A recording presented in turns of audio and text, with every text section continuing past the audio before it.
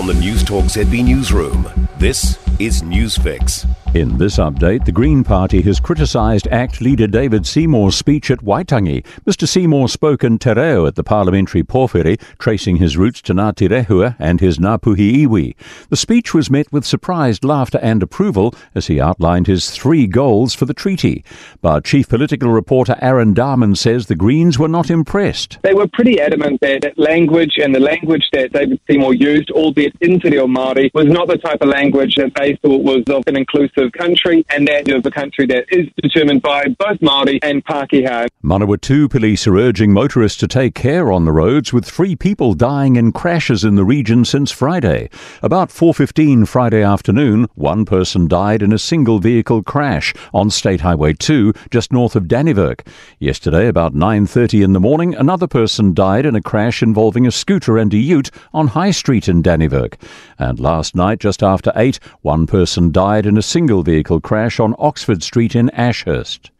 A nationwide showing of solidarity for the Student Volunteer Army's Auckland cleanup. The 1,300-strong volunteer group has mobilised across Auckland, with the large bulk of their work based in West Auckland. They've also done work on the North Shore and look to move into South Auckland to help there. Auckland Club President Jake Parsons says it's also really cool that non-Aucklanders are coming up to help them for the day. We've had volunteers who have really wanted to get involved, and they've actually come up from Tauranga or Hamilton for the day just to get involved and help out because they've seen how it's been in Auckland, so that's been really awesome. Serious concerns in Napier after sea animals washed up dead on the city's shore. The Hawke's Bay Regional Council now believes the cause may be related to an algal bloom. Science manager Anna Madaraz Smith says they've measured dissolved oxygen saturation levels in bottom waters as low as 34% when they should be between 90 and 110%. Residents are warned not to consume the dead sea life. That's news. In sport, Highlanders coach Clark Dermody is strategising how best to use his 3 All Blacks in World Cup year.